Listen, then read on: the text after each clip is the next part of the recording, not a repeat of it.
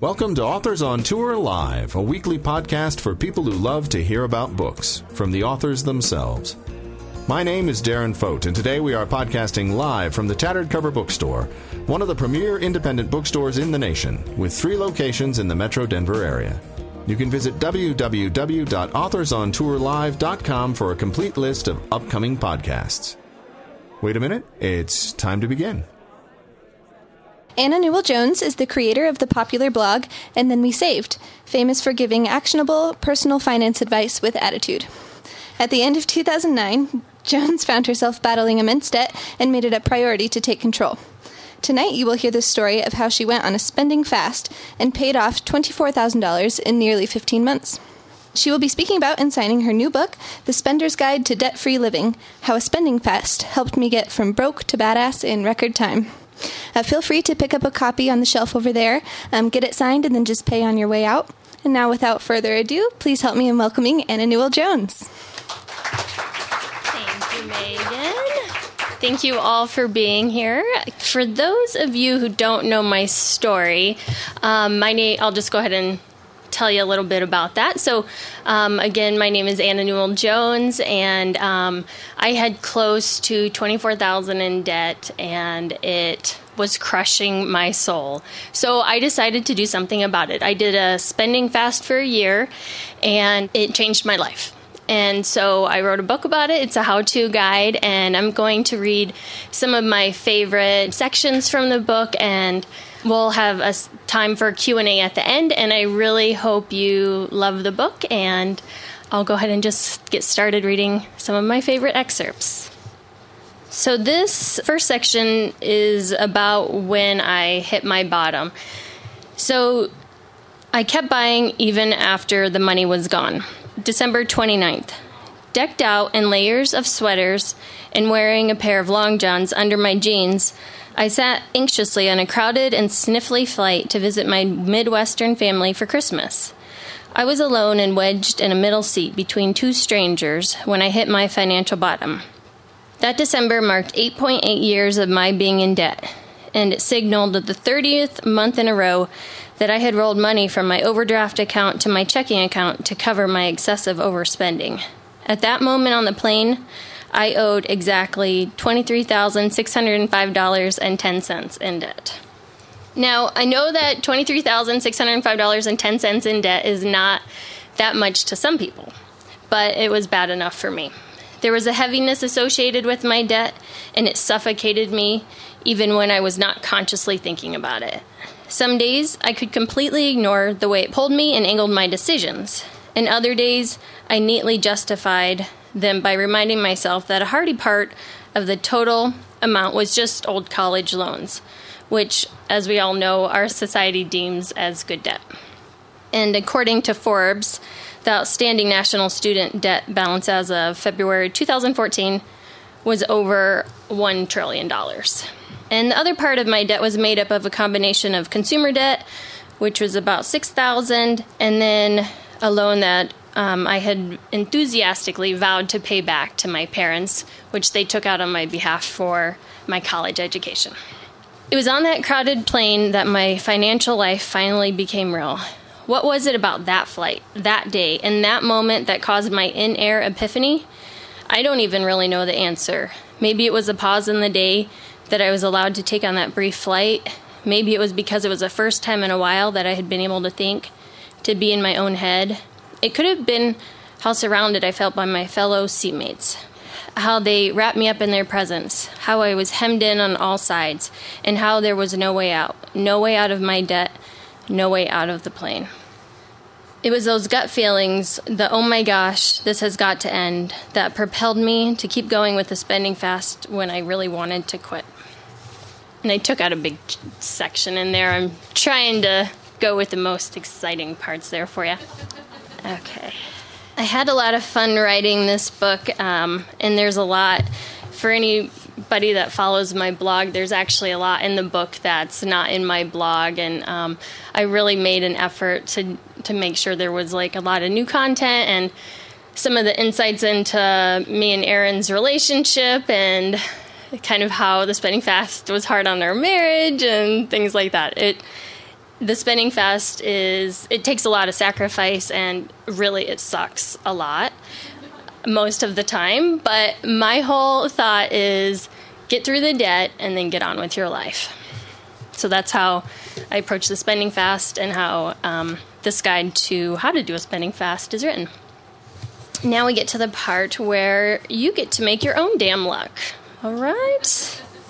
So right now you're probably thinking, if I had the money to pay off my debt, I obviously would have paid it off already. There's just no extra money. Not too long ago, I thought the exact same thing. I believed I was buying only necessities, and after paying for rent, food, utilities, and transportation, there was nothing left over. I couldn't even imagine getting close to paying off my $24,000 in debt on my income as a courtroom clerk. I figured if there was any chance of that happening, I would need a higher paying job. I'd have to win the lottery, which I didn't even play. Or a large bag of money would have to appear on my doorstep with a tag that read, "Honey Pie, it's your lucky day." All very unlikely possibilities, especially considering the state of the economy and the lack of money laying around. I didn't feel like I was living extravagantly at all. I wasn't making payments on a crazy fancy car, taking elaborate European vacations, or even handing out full-size candy bars on Halloween, which is awesome to do. My brother does that, actually. My money came in and was gone before I knew it. There was nothing left to pay off the giant pile of debt that was haunting me at all times. I was hopeless and out of options, or so I thought. Luckily, I found that you don't need some outside force to rescue you from yourself and your mistakes. You don't need a lottery win, an inheritance, or a chance encounter with a random pile of money to take control of your life. The secret to wiping out debt, and to keeping it wiped out, is to crush autopilot spending habits, modify priorities, and pare down expenses. These actions are the trifecta that will quickly get you out of debt once and for all. And as a bonus, you'll need less money to live on, since you won't be subsidizing your debt every month. So part of the spending fast is figuring out your problem areas. It's about creating your reverse budget, and I outline exactly how to go about doing this in the book. So at this part in the book, I am talking about where I figured out the problem areas that I had. So I knew clothing was a big, obvious problem area for me, but I did not realize that Chipotle was going to be such a huge, blaring thing. Like, that might be a problem. So, let's see. So my purchases from Etsy, I also knew that was a problem, and that is a website for all things handmade and vintage. It popped up in my... Are there some fans of Etsy? Yeah, you can relate.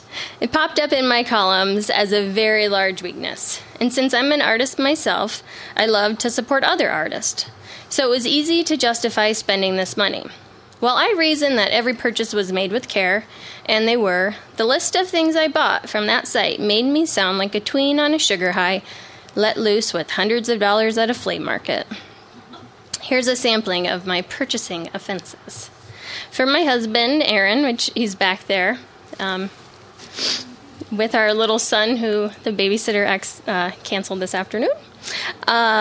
So for my husband and boyfriend, a wallet made of black and yellow duct tape, one stuffed mini Sasquatch, and a small-scale paper rib cage featuring a lifelike dangling heart in stunning detail. For myself, a hand-carved rubber stamp of a bear with a tuft of hair and a sweet little heart on its belly, mini earrings, and various cake decorations that ranged from Kewpie dolls to tiny hot dogs to a family of miniature deer. All true story. True story. For my twin sister, Kelly, a print of twin sisters sitting in chairs and joined by their braids, as well as a print of twin owl sisters wearing floral prairie dresses with Peter Pan collars, their arms interlaced, because, twin stuff from my twin. Perhaps the best ever purchase went to my future brother-in-law's girlfriend, who happened to work at a dentist office. She received a ceramic tooth pin with moist-looking gums that made it seem uncannily realistic. Well, the bulk of my items that I purchased from the site were gifts. The expense of them added up fast, and my bank account didn't give me any mercy for being generous to others. It's probably safe to say that my sister didn't really need both of the prints, and some might even say I was being excessive in my gift giving, and they would have been right. But there was a bright side. I could now see patterns and I was unable to recognize before. I saw the sad details about where my money was going and how much I was wasting. The bottom line, I was buying stuff I didn't need with money I did not have. So that's a little depressing, right? But at least once you have that information, you can do something about it, and that's the great part of it. Am I reading too fast? Is it okay? All right. So I mentioned briefly that the spending fast can kind of suck at times. And I'm just being real with you, right? It's not like a magic wand. It's really hard at times. It's completely worth it, but it's hard. And so in this section, I talk about some of the tough times. So, all right, I'll be totally honest. There were times I wanted to give up on the spending fast. It got especially trying around the third month. Frankly, I was bored. I hadn't yet fully embraced my newfound, uncomplicated, and modest lifestyle, and I'd missed buying stuff. I hadn't really figured out a way to hang out with my friends that didn't involve spending money, and Aaron was sick of me mooching off him. He was getting good at being able to tell if I was going to say, "Hey, you gonna eat that?" Or, "Can I have a sip?" He'd beat me to the punch with an expert-level side-eye, stopping me mid-sentence. I was tired of wearing black all the time, and my boss at the time, a judge for Denver District Court actually, asked me if my black wardrobe was a Johnny Cash thing. And, nah, just a frugal thing. I was completely out of my really good coffee, and I was buying the least expensive off-brand grounds I could find. While drinking bad coffee sucked, the worst part of the spending fast up to that point was turning down an invitation to go on a trip with my husband. I was saying no to a lot of invites at the time, but this one, it really hit me hard. So Aaron was taking a trip to Portland, Oregon to visit his brother Matthew, and I envisioned them drinking coffee so good that in years to come, I was desperate. In years to come, it would be referenced in stories. Remember that time when we had the most amazing coffee in the world? And surely they'd hike through forests of the tallest, luscious trees, greenest trees too, while exotic, never-seen-before birds serenaded them with magical songs. They'd stop to enjoy a perfectly packed picnic lunch while lounging on a red and white gingham blanket, and a rainbow would hover so vibrantly above them that if they were to reach out, they'd be left with a dusting of color on their fingertips. I was having a hard time saying no to that trip. Approximately 5,478 inside jokes would be created during this magical lunch in the forest, and I'd spend the rest of my life being told, "You know what? You just had to be there." I really like that paragraph. So part of the spending fast and getting out of debt insanely fast is making more money. That helps if you have more money coming in, right? So part of that is getting rid of things that are no longer serving you in your life and making money on those things if at all possible. So one of the things I did was I had a yard sale. And my mom, she was an expert level yard sailor. It's kind of like a regional thing, whether you call it yard sale or garage sale or stoop sale. I've heard they call it in New York City. So this kind of talks about what I was going through with the yard sale process and kind of how that all went. So obviously, the more stuff you get rid of, the more money you'll make, even if you don't get as much as you had hoped for on every single sale. When people were browsing at my yard sale, I'd always walk up to them and I flashed my friendliest smile. It's just Pretty friendly, right?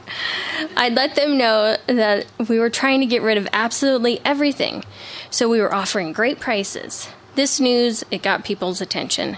And they seemed to look at things a little more closely once they knew they could get them for cheap. I was dishing out compliments left and right, even telling people what shirts would look good on them. When people left empty-handed, I'd tell them, "Hey, come by later. We'll be out till 5, weather permitting, of course." Insert a wink, chuckle, and pantomimed elbow jab. Used car sales lady Anna was in full effect, laying it on thick. "We're liquidating. Everything must go." So don't turn down a sale. Remember, any money is good money. If someone offers you $1 for a battered copy of The Joy of Cooking from 1986 that you think is worth $2, because it is vintage, just take it. It's better to have $1 than a book you haven't used since you wanted to make potato pancakes back in 2001. Another thing I learned was not to put prices on everything. So I didn't take the time to label anything with prices at my yard sale. I figured in an effort to conserve time, I'd just wing it. And I was nervous about how that'd go. You see, I grew up with a mom who had her yard sale skills on point. I'm talking pro status. Days before her sale, she'd dutifully get her permit. We did not get a permit. List the yard sale in the newspaper and label each item with a price in her delicate, perfect handwriting. It is amazing. I feel like I need to have an example of it. She'd have plenty of change on hand and it is a cash business after all. She'd set everything out on tables in the garage the night before and would start promptly at the crack of dawn. Needless to say, I had big shoes to fill. Needless to say, it felt slightly sacrilegious to not price things. When people asked me how much something was, I made up an amount and quickly spouted it out. For years, I had overthought the damn price tags. That's my yard sale experience. Okay. So I have one last section that stood out to me as a favorite. The whole thing is a favorite, really, let me be honest. It was quite the journey just going through it, but just writing it was a huge process as well, and I love how it turned out. So this last part is the end of the book, and I'm not sure if I'm supposed to read the end of the book or not, but I like it, and I want to share it, so let's go for it, right? Okay, so I'm no longer part of the problem. A couple of months ago, this was a while ago now, my twin sister Kelly sent me an 8-word text that simply said, "Today is day 1 of my spending fast." We're close, and we talk frequently about her spending fast is going. I like to be there to cheer her on, and I should add that my sister is doing her fast while running her own business and raising 3 children on her own. Kelly recently told me she received a $2,000 check in the mail. The month before, she had received $4,000, and another hefty amount had arrived just a few weeks before that. Kelly had just gone through a divorce, a tax issue had been sorted out, and the mutual fund she shared with her ex-husband had been liquidated. We were talking about what good timing that was, how lucky she was that the checks had started pouring in during her spending fast. As we talked about it, I remembered that I'd had a similar experience after my spending fast started. All of a sudden, I was finding myself on the receiving end of money. I was wondering, why is this happening?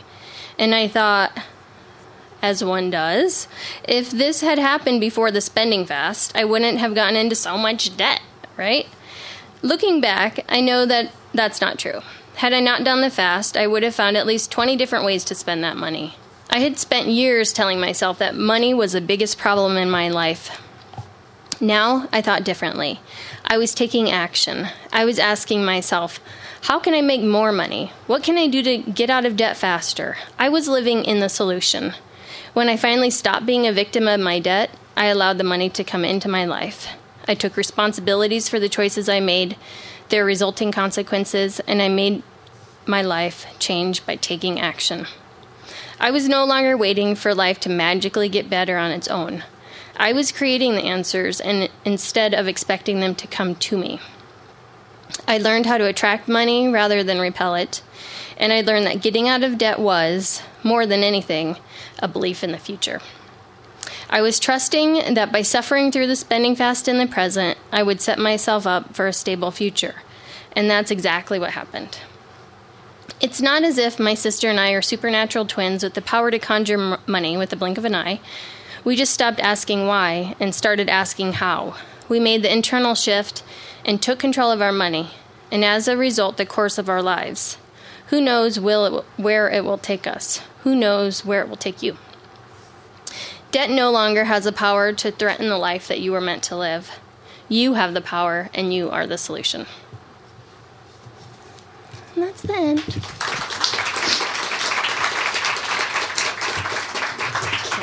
So I would love to answer questions. You're a blogger. Yes. About how much money, maybe a 10% or whatever, does a blog make per page view, and how many hours a week do you spend on your blog? Okay. So the question is how much money does a blog make?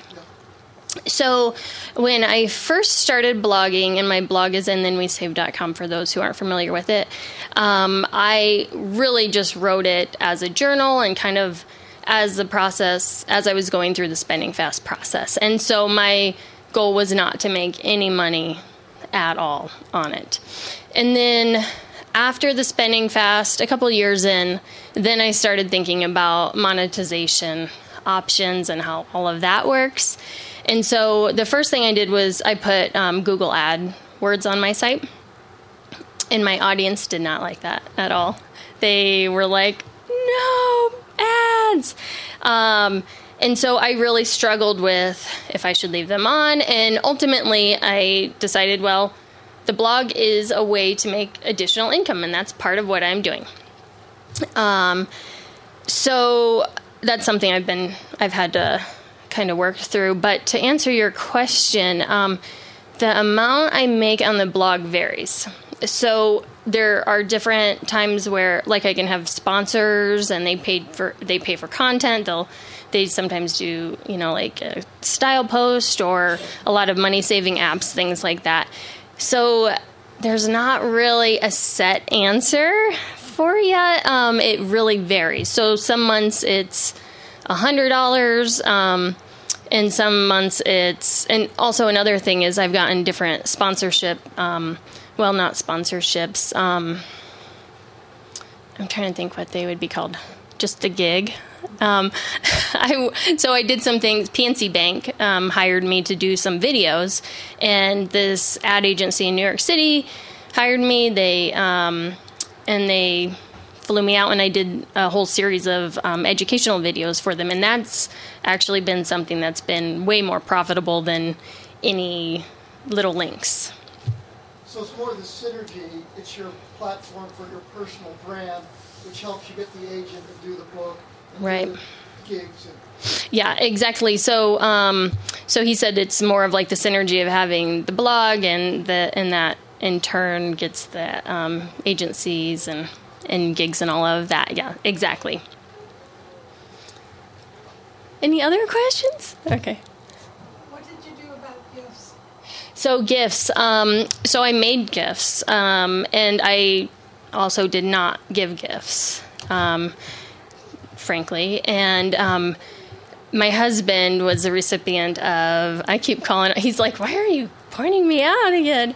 But so for Valentine's Day, I was like, okay, let's have a $3 gift limit. All right, I can splurge. I can go ahead and give myself a $3 gift limit. So that was not super popular in my house. But, he was allowed to spend as much as he wanted on me. But really what it was is it made having such either a no budget or a super small gift giving budget really forced us to think about gift giving in a new way. So I also have a friend who just so happens to be here. She gave me a book for a book reading that was actually up in the old upstairs here. And I made her a cake.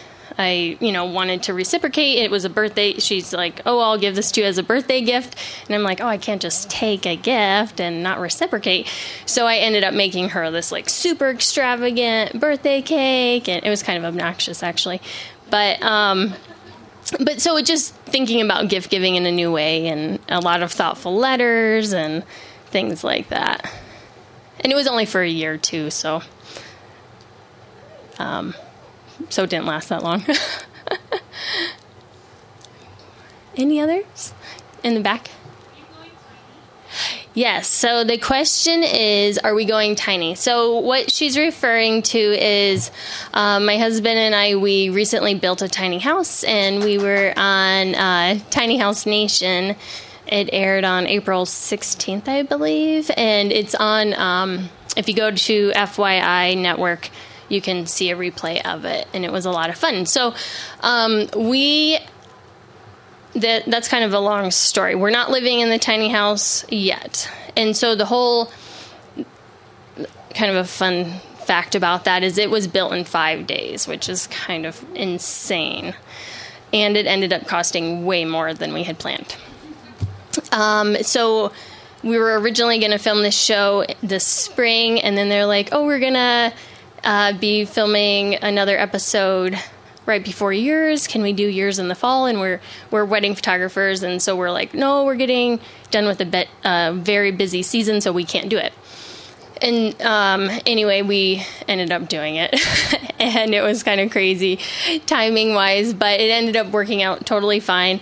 And we're like, okay, we're going to get through the winter, and then we're going to figure out exactly what we're going to do.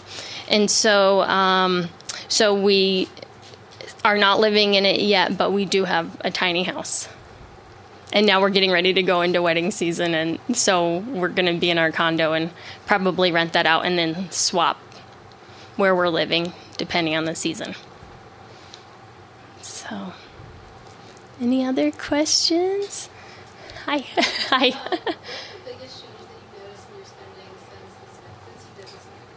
Okay, so the question was, what's the biggest change I've noticed in my spending since doing the spending fast? Is that right? 1 second here. So I don't think there's any way that you can do a spending fast and not have it completely change your life. So, gosh, it really changed just so much of how I approach life in general. So I used to say yes to everything, and I used to not be able to tell myself no, if I'm being honest.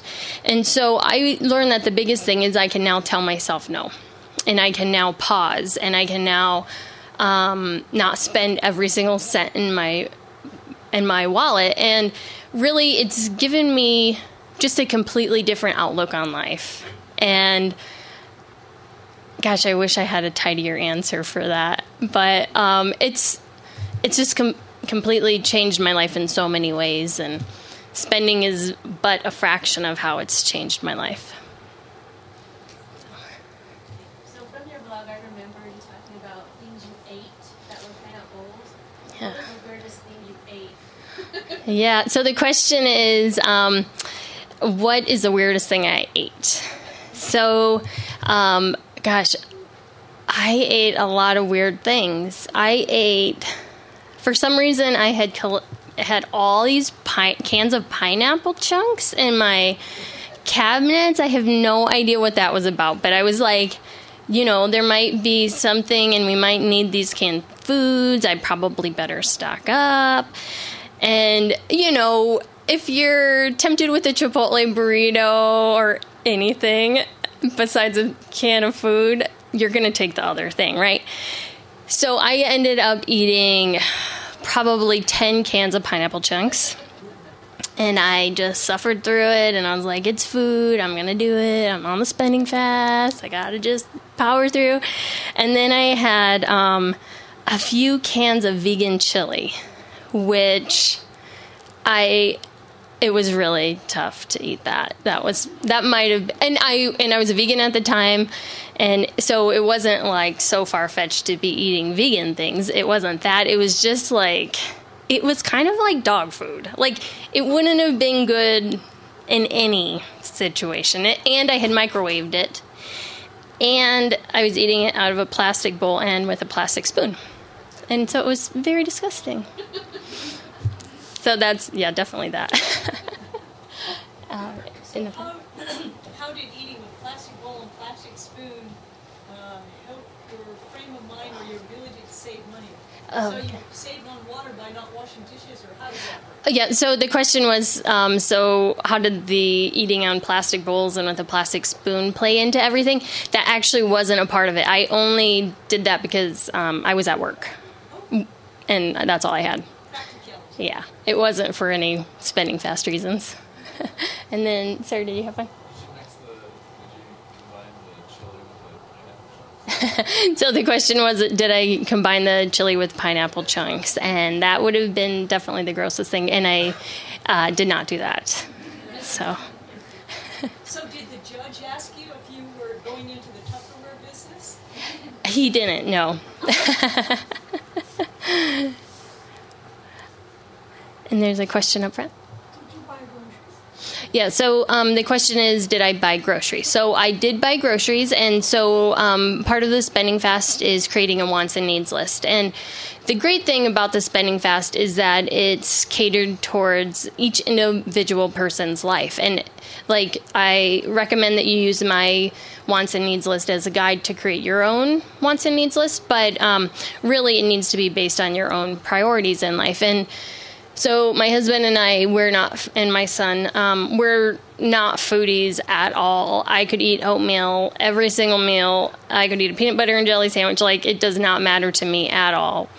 But I know it is a big issue for some people. So what I always recommend is, and to answer your question, I did buy groceries, but I bought in-season fruits and veggies, generic, and then one tip for you with that is to put the off-brand foods into a name brand container. And that's actually really good for kids that like name brand foods. And I also realized I kind of had an aversion to generic foods too. I just thought it didn't taste as good just because, I hadn't done any official taste test or anything. I just assumed it was nasty. And but just having the perception of oh, this is name brand or whatever, it kind of changed how I thought about it and made it taste a little better. So did I answer your question? Okay. You gave me an idea. I'm going to get the Monsanto tomatoes and put organic stickers on. Since you're a writer, how many thousand books should a writer own? Oh gosh, is this as far as clearing out? I'm not sure if a writer should have 1,000 books, 2,000. Oh gosh, so the question is, as a writer, how many books should a writer have? And I don't think there's a right answer to that. Whatever is right for you. So, any other questions? I can talk about the book writing process and the book deal. Not specifics about that, but kind of how it all came about. If you are interested, Rachel. I'm curious to know how it works with you doing spending fast and not. Okay, so the question is, how did the spending fast work with me doing the spending fast and Aaron not doing it? So how that worked was not very well. So I decided, I read in the very beginning about how I decided to do the spending fast and I was on the plane. So Aaron was not with me when I decided to do the spending fast. For some reason, I went by myself to go visit my family. I don't know why he wasn't with me. But he wasn't. And so I came back and I'm like, honey, I have this awesome idea. You're going to love it. It's going to tackle this whole debt problem I have. So a little backstory, Aaron did not want to share an account with me when we got married because he saw how I was spending and how it was really just totally out of control. And so I was a little embarrassed about that. But at the same time, I was like, that's okay because I don't really want to ask him anyway. And I don't want him involved in having a say in how I spend money. So so we weren't sharing accounts, and I was thinking, you know what, I'm just going to do the spending fast, and it won't affect him at all. Like, it's just going to be me, and then boom, I'm out of debt, right? That did not happen at all. So, so the way it worked is I did a lot of mooching in the beginning, and that did not go well at all. And he really set boundaries, which was great. And at the time, I did not appreciate that. I was like, I'm your wife. We should share. Right? But I'm so glad that he did not, like, bail me out, because it made me face what I had done. It made me deal with the consequences. And ultimately, I'm proud to say that I was able to dig myself out of the debt on my own, right? So, so actually, the relationship and the marriage part was actually super, super hard with the spending fast. And so that was something that we navigated. And I would highly recommend, if you're planning on doing a spending fast or have any interest, to talk to your partner about it first. That would be helpful. So, did you have another? Oh, okay. When you were doing this, before, during, or after, what did you find out about what was causing you to do the things you liked at the time but didn't feel so good later?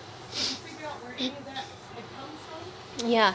So the question was, what did I figure out what was causing me to spend? Is that, and then, is that what the question was? Well, like, did you find out this was an emotional thing from your family background, or other influences, or how you felt when you went to college, or where did the trouble start that resulted in the behavior that caused you the trouble? Okay. Did you figure that? Yeah, I definitely got some insights into that. So the question was if I ever figured out what caused me to spend the way I did, more or less. I'm paraphrasing. What kinds of things were the triggers for me to spend the way I did? What was the emotional basis of what you found, the situation you found yourself in? So the emotional basis of, I think I was really bored, and I used shopping as the answer and spending as the answer, and it filled a lot of needs for me. I shopped when I was like bored and like I need a break. Oh my gosh, this is, like just as a way to zone out. I shopped when I was I had events coming up. I shopped when I was happy. It was something to look forward to plan on, and it was really just a huge part of my life. And I realized that now looking back and on this whole process, I wasn't being grateful for all that I had. So if I was grateful for what I had, then I wouldn't have constantly been looking for more things to, just more of everything. If you're grateful for what you have, then you are more content. So I think there's just a lot that goes into that. And then, there's definitely a lot that goes into like the emotional side of spending, and that's definitely a lot. Did you ever have any relatives when you were growing up do any of those things? The question was if I ever had any relatives that did any of those things, the overspending things. My mom was the opposite. She was like, let's just get enough, and part of me was like, I don't want to just get enough. I want to have like 5 pizzas and a whole cake for my birthday. It's like, let's go overboard and let's like really enjoy ourselves. And like, that was another part of it too, is I got to the point where with my debt, I thought I was going to die with it. I'm like, this is just so overwhelming. It's way easier for me to just pretend that it's not a problem than to face it. I wasn't ready to face it. And so part of my outlook on it was, you know what? Screw it. I'm going to just enjoy myself and live my life. And then maybe someday by the day I die, maybe it'll be paid off. And I didn't have any other plan than that. Did you finish your manuscript before you got a publisher? Okay, so the question was if I finished the manuscript before I got a publisher, and the answer was no. So my literary agent, She found me because I was dubbed a debt buster by CNN Money, and my site got like some crazy amount of hits, and it showed up on some list of popular sites for the day. And so she found me and then reached out, and I ultimately ended up going with her as my agent. Even though that was quite a while ago, we just connected, and I had a good feeling about her. So for quite a while, I had to get my blog traffic up to where it was pretty consistently high. And that was actually just fine because it helped me like really build relationships with the readers and really feel connected to them. And then during that time, I was working on a book proposal. And then so I had about 2 chapters of the book written, along with basically, it was basically, for lack of a better way to put it, it was basically like a cover letter that was kind of explaining like the plan for the book and what I had envisioned, and then plans for other books that I would like them to buy, right? So the finished final book is actually very, very, very different than what I sold. I mean, it's not so different. It's in the same vein. Obviously, it had to be close, the same as what they bought from me, but it's pretty different, the final version. So, 2 more questions. Okay.